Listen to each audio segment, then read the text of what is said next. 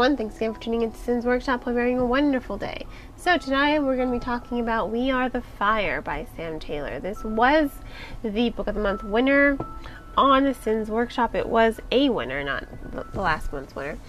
And it follows Pran and Oksana, two children who were taken from their homes at a young age and made into soldiers through experimentation and magic. I will say the cover of the novel itself is very captivating. I did like it, but what didn't really work out for me with the story was, I can't really pinpoint it. I don't know if I was just too mentally exhausted when I first started reading this, but I started it twice. At two different points. I started it once during my lunch break, and I started it again, there's an hour I like to reserve once the kids are asleep before I go to bed. If I have the energy, I'll read for an hour, maybe longer, depending on how hooked I am in the book. And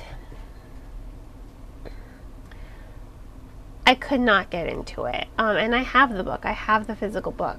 But it being a winner, I do have a duty to review it. That is my promise to all the winners. I'm going to review your book, right? If you are a Book of the Month winner. Unfortunately, for me, it was really hard getting into, so I ended up using one of my Audible credits. I know I'm always on about Amazon and everything, but I used one of my Audible credits, and I decided to listen to the book. At least this way I was able to at least stay engaged for the most part. I will say the production value of the audiobook was really well done. I was able to capture my attention, and it was able to hook me, which unfortunately me reading the paperback I was unable to just stay focused reading it. Again, I don't know if that's just because I was just mentally exhausted, emotionally exhausted. It's been a bit of a month for me. But I books are like my escape. I love to read.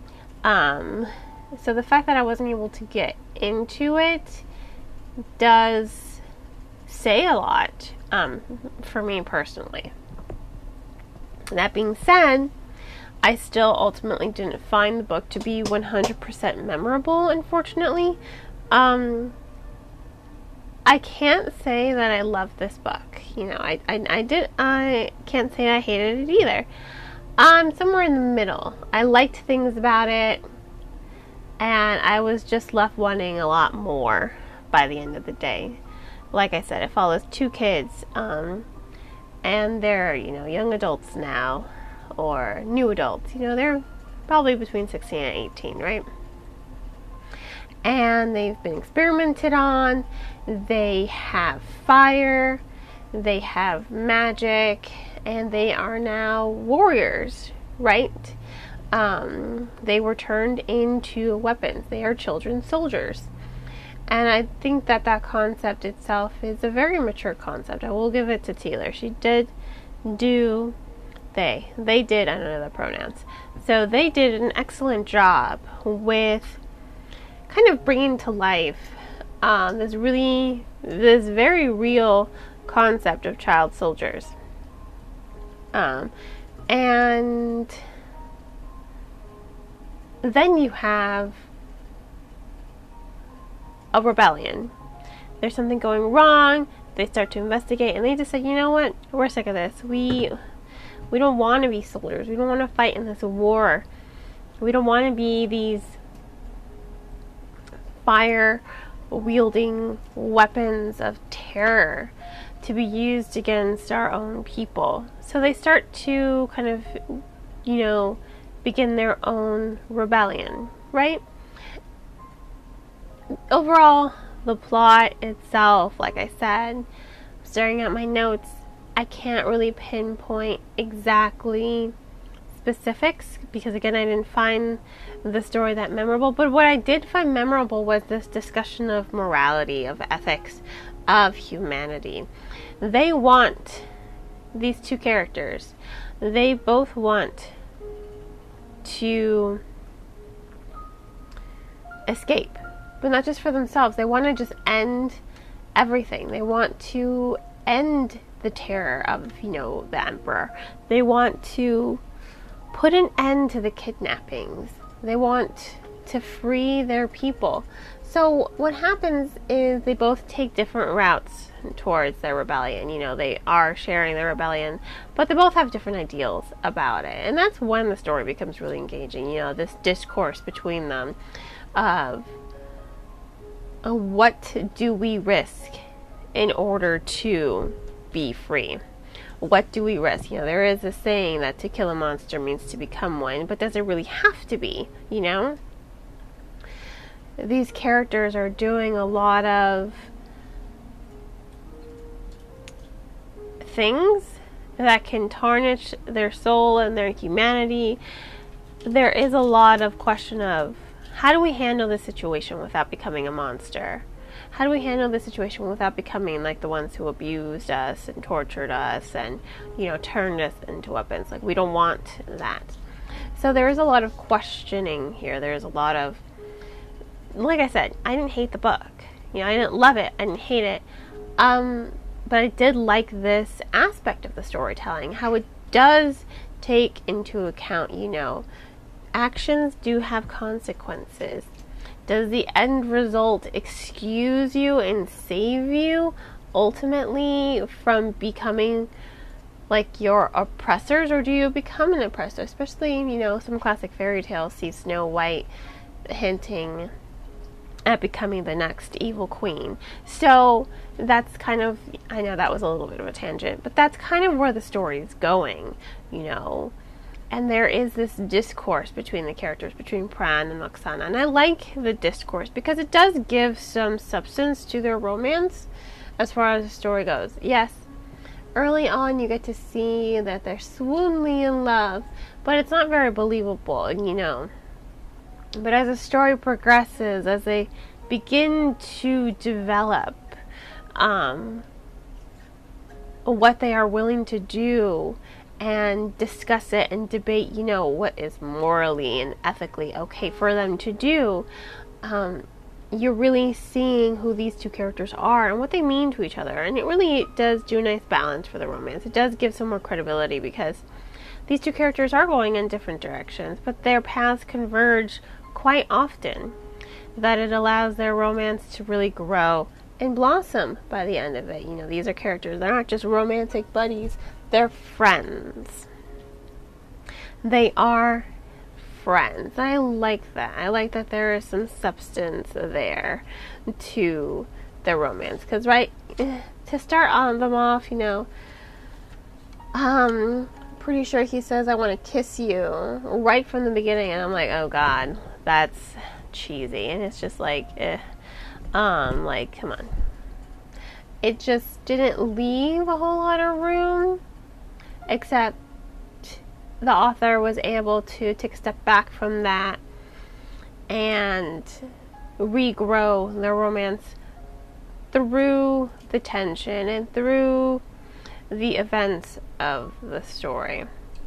There's lots of push, there's lots of pull, there's lots of growth, there's lots of them analyzing who they are as characters, and they are really driving the narrative forward, because as far as the story goes, I can't really remember specific scenes, but I do remember the story. I do remember the characters' drive. I do remember this discussion. I do remember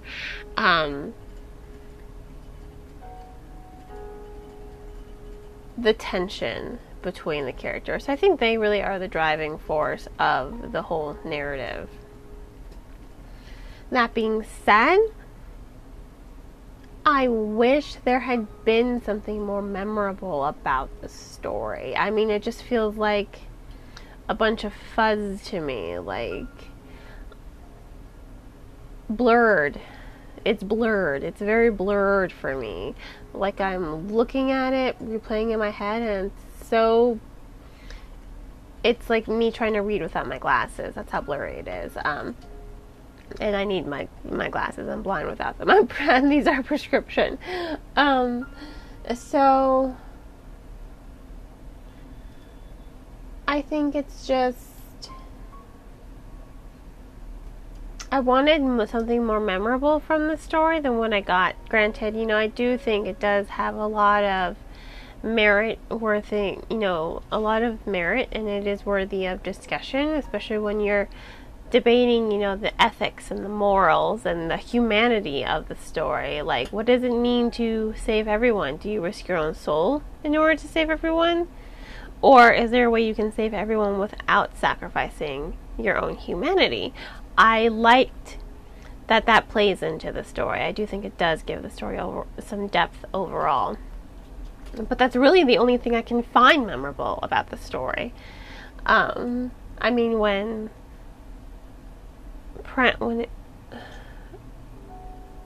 I forget which was which. Ooh, my daughter is awake. Gotta wrap this up. One of the characters does get further experimented on, and her power becomes even more inflamed, pun intended. So I thought that was a really memorable scene, especially because it does strip her of much of her humanity at certain points, and she does become a monster. So you're really seeing, actions and then manipulation take away humanity. And these characters, trying so hard to hold on to their humanity. So, it really is a good, interesting read. Was it the best thing I've read this year? No, unfortunately not. I wanted something more. I wanted something more memorable.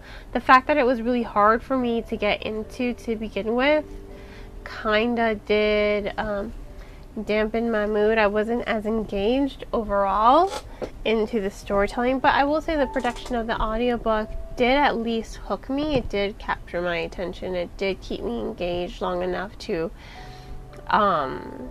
finish the book.